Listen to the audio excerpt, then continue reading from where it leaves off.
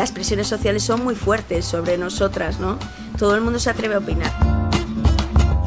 Me he dado cuenta más que nunca que ser mamá es una gran responsabilidad y una gran decisión. Entonces por eso creo que la maternidad debe estar llena de amor hacia mis hijos, hacia nuestros hijos, pero sobre todo hacia amor propio.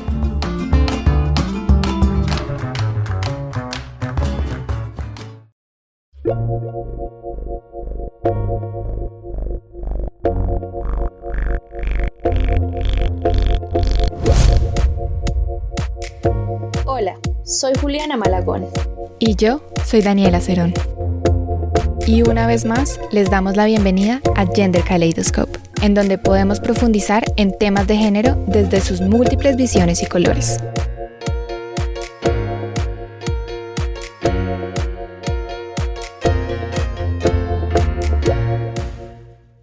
Estamos en el mes de mayo, mes en el que celebramos el Día de las Madres. A nivel mundial es una fecha de celebración bastante conocida. Todos y todas celebramos la vida de ese ser maravilloso que nos dio la vida, el pilar y soporte de la familia, quienes nos aman incondicionalmente, quienes dan su vida abnegadamente por su familia, quienes se quitan el pan de la boca para alimentar a sus hijos e hijas, quienes nos tienen una paciencia infinita, porque sabemos que el amor de una madre no tiene límites y nos permite llegar a lo imposible. Pero espera, Juliana, ¿sabemos realmente por qué se conmemora esta fecha? Porque es muy común que en una sociedad como la nuestra, tan tradicional, se piense que esta fecha tiene una connotación meramente religiosa. Que celebramos en conmemoración de la Virgen María, el ejemplo a seguir y patrona de todas las madres. Pero, en realidad, esto no es así. Uy, Daniela, me corchas, ¿cómo así? Yo ya estaba preparándole la serenata a mi mamá para este domingo. No, Juli y ciberoyentes, el origen de esta fecha está estrechamente relacionado con la lucha y reivindicación de los derechos de las mujeres en tiempos de guerra.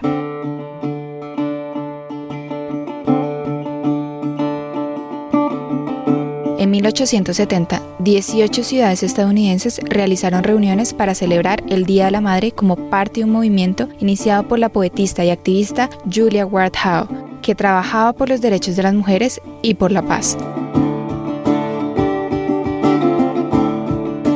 Sin embargo, estos festejos con los años se fueron apagando, hasta que en 1907, Anna Jarvis, tras la muerte de su madre, se decidió conmemorar a la misma y para ello organizó un Día de la Madre que, poco a poco, se fue extendiendo por todo el territorio de Estados Unidos. 7 años después, en 1914, el 28º presidente de los Estados Unidos, Woodrow Wilson, proclamó el segundo domingo de mayo como el Día de la Madre oficialmente. Esto que hizo eco en muchos otros países que lo adoptaron hasta convertir este día en una celebración mundial.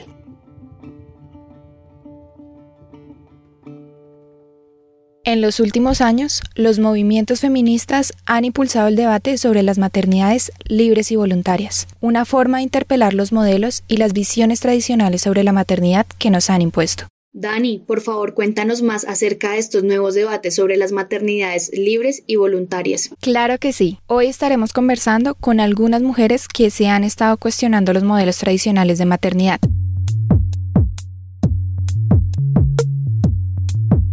Chicas, por favor, cuéntenos ustedes qué entienden por maternidades libres y voluntarias.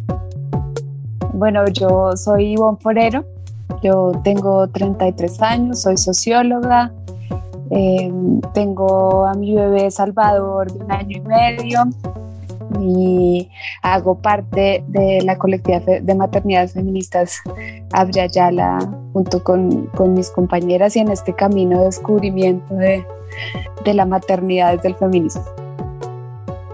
Cuando yo pienso en las maternidades feministas, pienso en la posibilidad de, digamos, construir mi propio relato sobre mi propia experiencia de maternidad.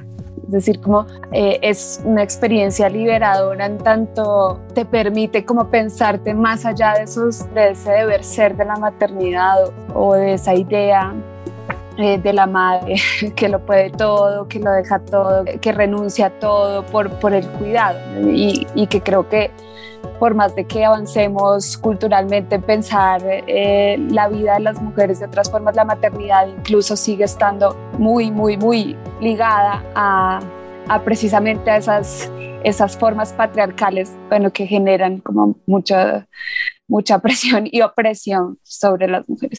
Mi nombre es Paz González, soy madre, feminista y bueno, como aprendiz también, aprendiz de los saberes que quieran compartir las personas, ¿no? Bueno, pues yo creo que entender las maternidades libres y voluntarias pasa por enunciarnos desde un lugar, primero como mujeres, ¿no? Yo creo y soy una convencida que lo que permite que nos enunciemos desde una maternidad libre y voluntaria es enunciarnos desde el feminismo, por supuesto. No quiere decir que las mujeres que nos enuncien, algunas mujeres que nos enuncien desde el feminismo, pues no puedan tener maternidades, digamos, no hegemónicas, pero creo que esto pasa por cuestionarnos una cantidad de formas, de estereotipos, de creencias, y bueno, ya llevándolo al plano de lo que es una maternidad libre, creo que no hay como no hay una lista, no hay una receta para decir cómo ser madre. Yo soy Gisela Linares Rodríguez, soy mamá de Satigua y María del Sol, mis dos nenés, soy profe y bueno, hago parte de este lindo caminar de maternidades feministas. Abya Yala es libre en la medida en que eres consciente de que eso es algo impuesto, ¿sí? Y eres libre también en la medida en que reconoces que esto que te están demandando no corresponde con tus necesidades. Digamos, creo que en mi experiencia y digamos que también a voz de lo que hablamos con las chicas es un poco eso, ¿no? Como poner un límite, como marcar yo qué necesito, yo qué quiero, yo qué destruyo, no desde la destrucción, sino desde la deconstrucción, como esto no sirve, o a mí en mi historia y en mi singularidad no me sirve, y empezar a edificar nuevas cosas y nuevos conceptos que contribuyan, que sumen, que permitan la libertad, ¿cierto? Que permitan la opinión, que permitan la diferencia, que sean incluyentes.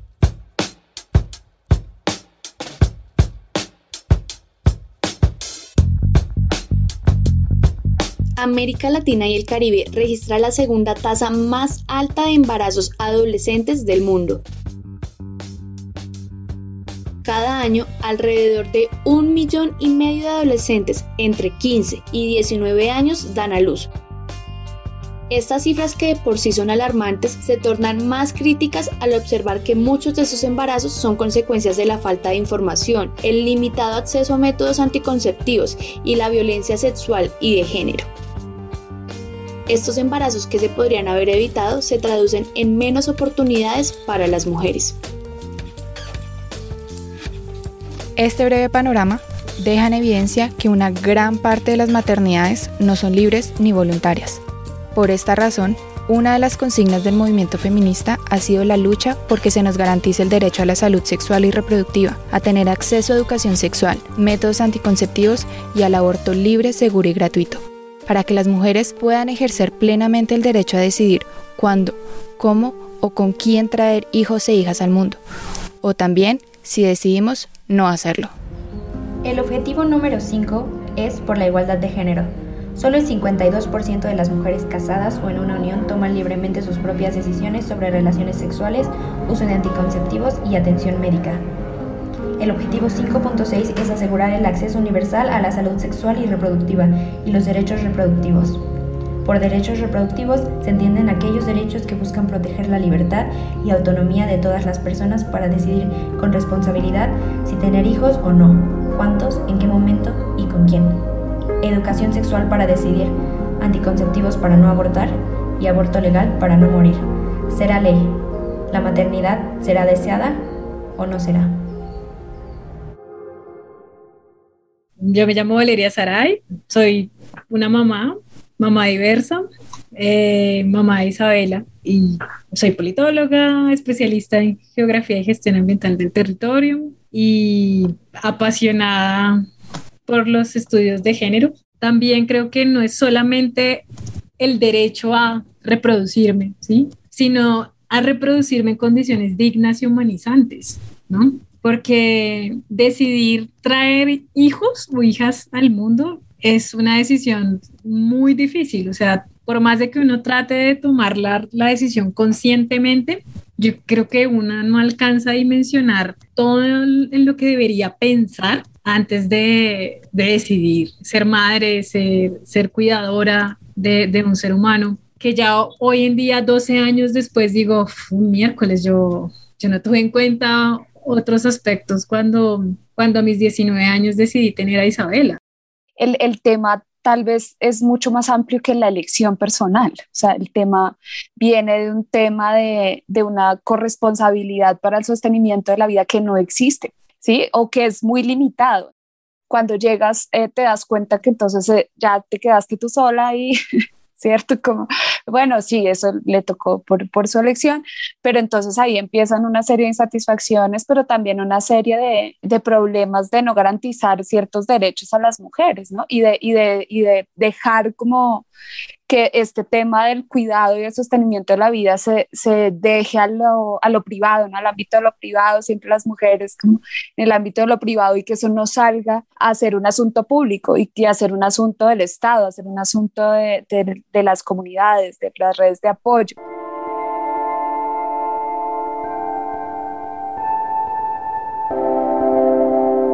Bueno, como pudimos escuchar, un punto en común en el que todas ellas concuerdan es que una parte importante en las maternidades libres y voluntarias es claramente poder tomar una decisión consciente e informada, sin presiones ni obligaciones, despojándonos de la culpa del querer o no ser madres. Como que la maternidad es un rol al que se le ha atribuido la obligación y la culpa, ¿sí? Eso es lo que atraviesa la maternidad, o sea, y lo haces, y si no lo haces, eres culpable, ¿sí? Digamos como que este escenario nos da la libertad, ¿cierto? Como de hablar de la maternidad desde esa otra perspectiva que también existe, y es como el amor hacia los hijos, ¿sí? Digamos que esto no contradice ni tiene nada que ver con esto. Y a veces cuando tú la empiezas a vivir y cuando entras en tantas confrontaciones y demás, pues no es un ejercicio tan fácil. Sin embargo, yo creo que es la lucha que estamos dando, es una lucha de todas, ¿sí? Digamos que es una lucha por nosotros, por nuestros hijos, por el mundo, por la sociedad, ¿cierto? Unas mamás que se piensan distinto van a criar unos hijos que se piensan distinto para una sociedad distinta. Así es, Juli. Como ya le hemos venido escuchando a nuestras invitadas, poder tomar esta decisión libremente es fundamental en el proceso de ser madre. Pero también hay muchos otros retos que hay que tener en cuenta y que en un principio no se alcanzaban a dimensionar al momento de tomar esta decisión. Ellas nos cuentan el reto de poder equilibrar la vida previa y posterior a la maternidad. Esa dualidad, ¿no? De ya no soy yo, ya no puedo ser yo, pues soy madre, entonces me tengo que meter en el papel de mamá. Y si me meto en el papel de mamá, además el papel de mamá que nos venden, nos comparten, que es la mamá abnegada, sacrificada, que sus hijos están por encima de todo y la familia, y es como, bueno, y lo que uno era antes de ser madre, ¿dónde queda? Si uno tenía activismo, entonces ya no puedo ser activista. Si quiero estudiar, ya no puedo seguir estudiando.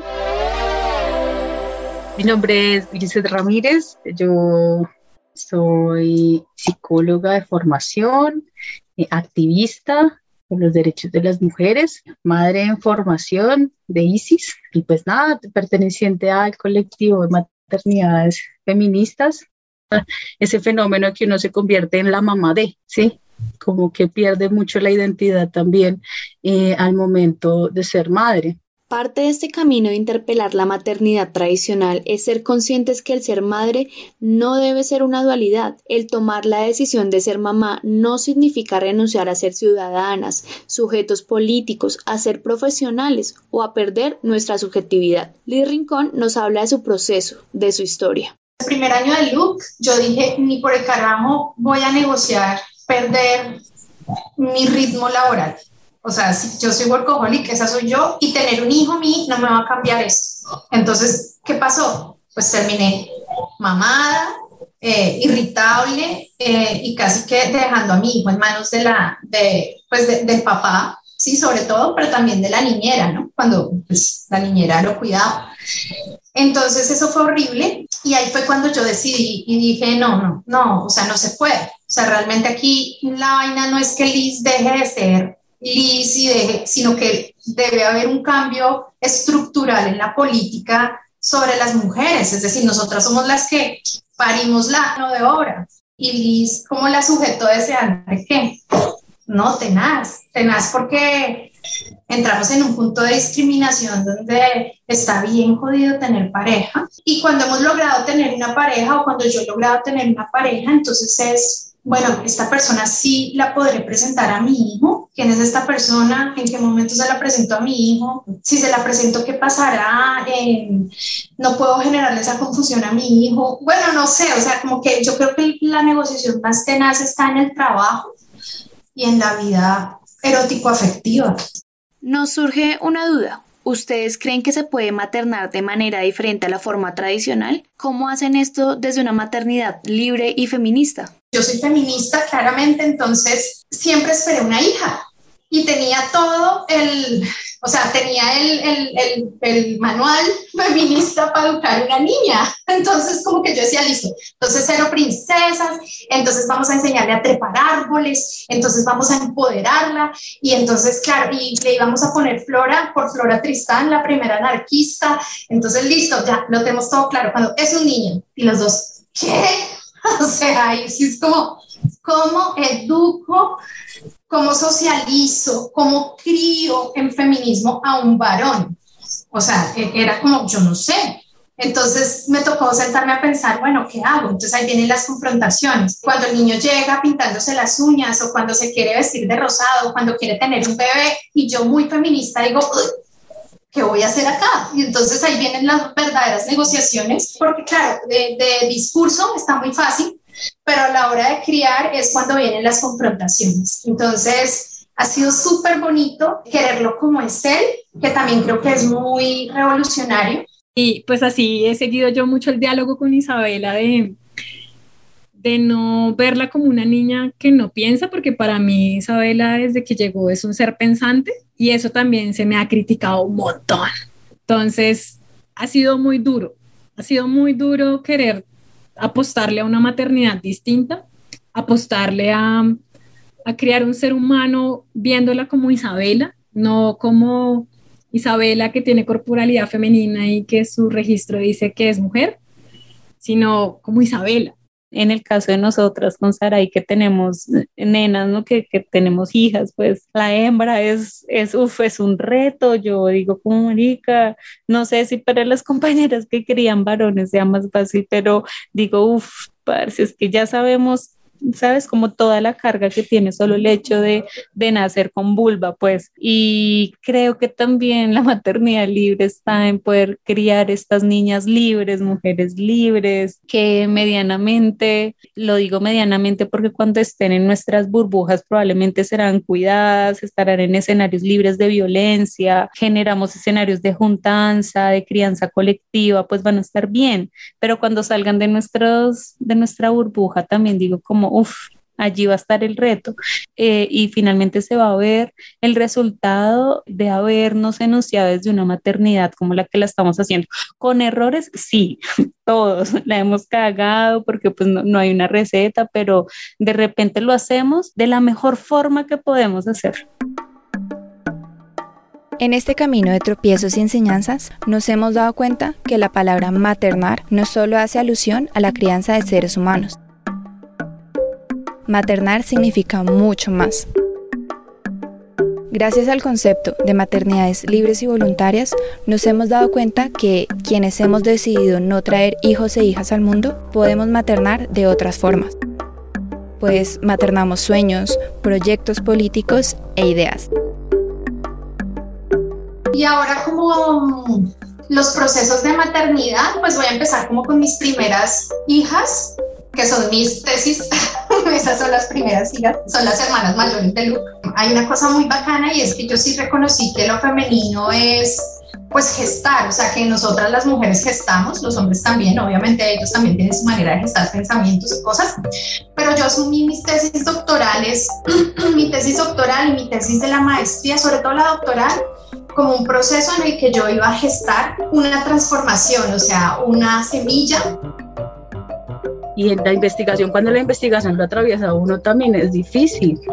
Y era como yo tenía esto antes y me puse a investigar de esto, y cuando tú hablabas sobre maternar, también tesis e investigaciones, y cuando esas investigaciones nos interpelan tanto, creo que vienen todas las confrontaciones posibles de por qué lo hice, por qué decidí este tema, por qué quiero generar este conocimiento. Entonces cuando hablas de maternar, y yo creo que a muchas nos pasa que también vemos nuestras tesis y todo eso como hijitos allí, chiquitos, que van a salir al mundo a hablar de lo que sentimos.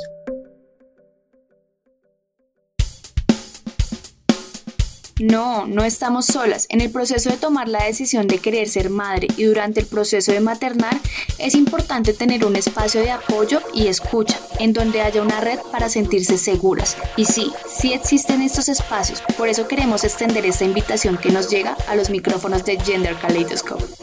Bueno, la colectiva es un sueño donde yo me escuche, donde yo exista, y creo que sobre todo los sueños y carteles y cosas que queramos producir y mensajes que queramos dar, es un espacio muy significativo para nosotras, para escucharnos, para conversar, para existir, y existir desde esa maternidad sin tener que estar en esa dualidad de soy esto, soy lo otro, ¿no? Como ese contrapeso, pero soy socióloga, entonces soy profe, estoy trabajando, pero soy amiga, pero soy activista, pero entonces soy mamá, sino que un espacio en el que podamos conversar y encontrarnos en esa nueva identidad, ¿no?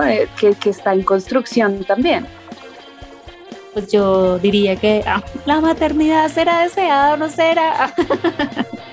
No, que la maternidad debe estar atravesada por el deseo y por el querer serlo, y por el querer tener una crianza alternativa, subversiva, divergente. Y a las que escuchen este podcast y estén en gestación o estén criando o estén en esas contradicciones propias de la maternidad, pues decirles que lo están haciendo muy bien, y que si en algún momento se necesita sacar un link para desahogarse sobre las contradicciones o las tensiones mismas de la maternidad, está bien, y seguramente habrá un círculo de mujeres para escucharlas, y si no, que escriban al programa y lo generamos.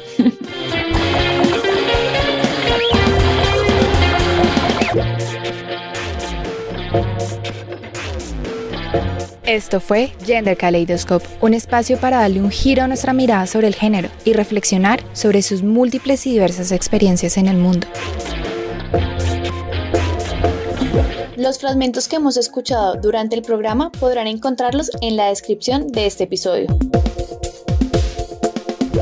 Este espacio fue creado por la Oficina Regional de Forum CIP para América Latina y el Caribe, con la participación de Daniela Cerón y Juliana Malagón como anfitrionas, y el invaluable trabajo de edición de Carlos Cárdenas.